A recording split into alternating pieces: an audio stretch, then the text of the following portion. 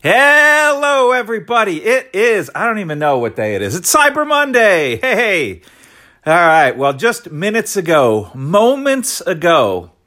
the Pittsburgh Pirates traded Jacob Stallings. I don't know what their plans are at catcher, but I do know that they saved about $4 million, which I'm sure they're pretty happy about. I have no idea what they're going to do at catcher because they cut their backup catcher earlier this month, and now they traded their starting catcher. So maybe they're just going to bring up that guy they drafted. I have no idea because they have a lot of catchers in the organization, but most of those guys are further down. I did see that they got a pitcher from the Marlins, which, okay, that fills a little bit of a need. He's 28 years old, which I like. I don't think he has a lot of major league experience, but he's pre-arbitration eligible, which means they don't have to pay him anything.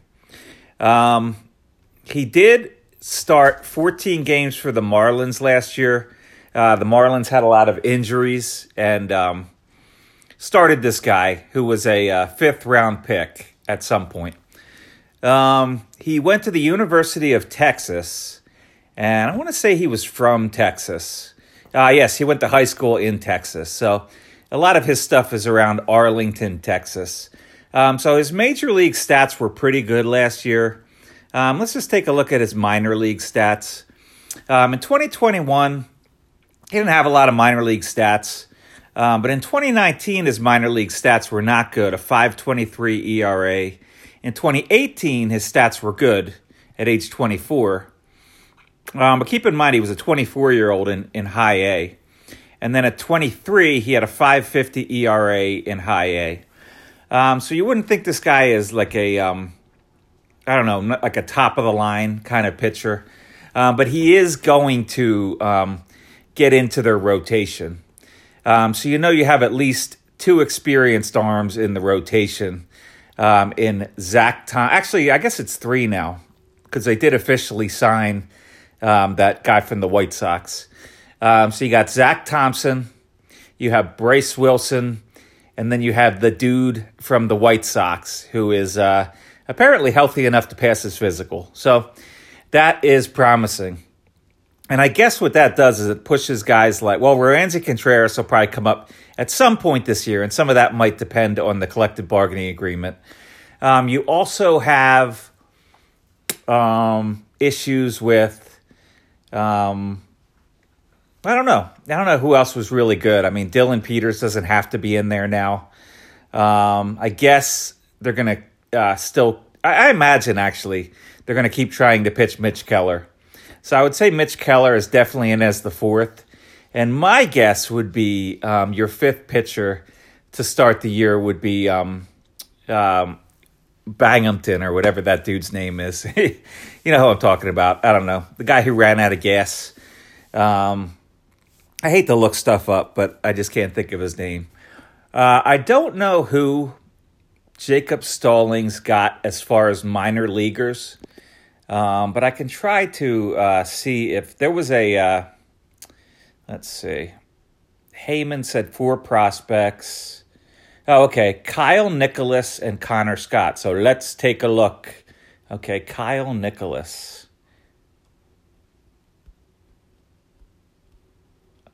Dun, dun, dun, dun. You are hearing this first. Pittsburgh Pirates Rant podcast review of Kyle Nicholas. 22 years old.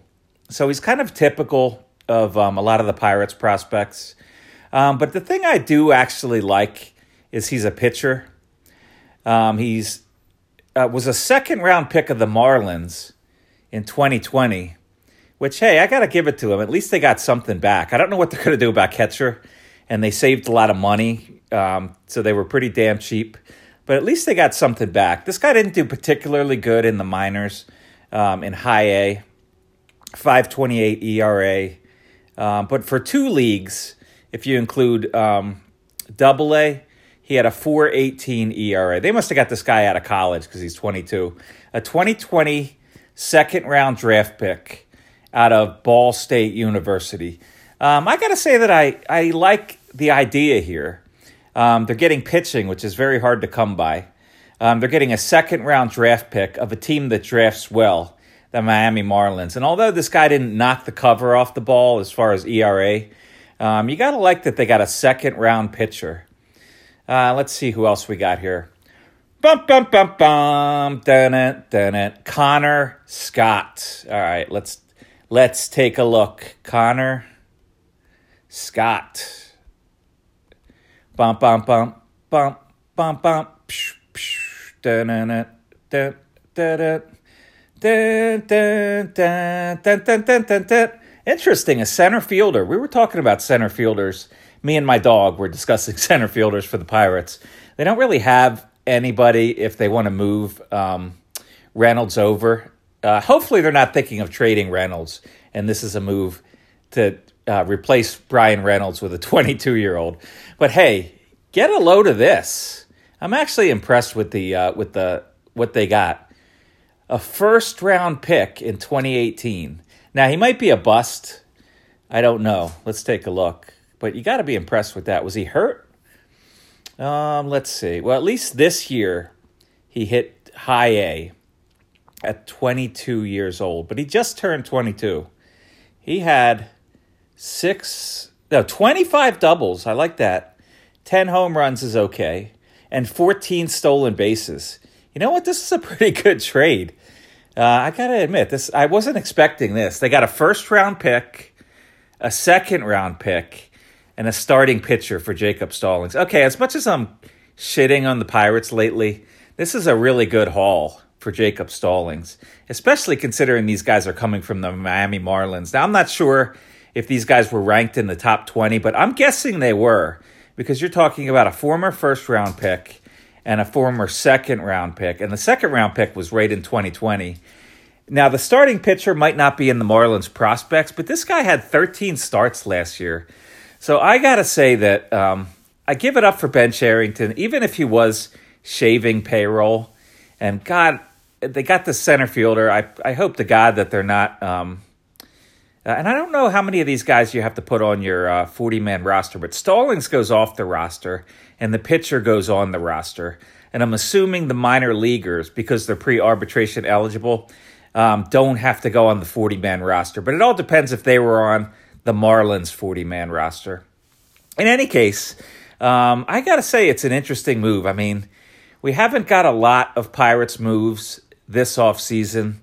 Like I said, the guy from Chicago White Sox, who has a pretty famous name, but I can't think of it right now, but it starts with a Y or some shit. You have Yoshi at $4 million, which, believe it or not, I think was one of the highest per year free agents that the Pirates have ever signed at $4 million. I don't know if anybody else was in on Yoshi. I haven't heard any rumors that anybody else was in on Yoshi. But I have to say that I would give this trade an A at this point. Just think about it. Miami Marlins, a second-round pick from 2020, a first-round pick from 2018, and a starting pitcher. I know that I have to say that a lot of people were in on Stallings, and I think that Cherington really worked some of these teams. I don't know what the Yankees offered, but if you're going to do a trade for prospects and pitching, you want to do it with the Miami Marlins. And the Miami Marlins are also looking for hitting. They signed a hitter the other day who basically replaced Starling Marte because they had lost Starling Marte. And they also now have Stallings who can hit a little bit. And he's good defensively. So the Marlins, I think, will compete this year. They have the best shot, believe it or not, in my opinion, a better shot than the Mets or the Phillies of taking out Atlanta. And it's only because the Marlins have the best pitching staff in the division. The Mets guys are old. The Phillies are pretty old. Even if the Phillies go and get Chris Bryant, I don't think I would put them ahead of the Marlins, just because the Marlins had Sixto Sanchez out last year. They had all of their hitters decimated last year, and now they're signing more hitting to go along with the best rotation in the division, other than Atlanta, if some of their guys come back. But I have no idea that the Miami Marlins are expecting to compete for a division next year, and I think they will compete for a division.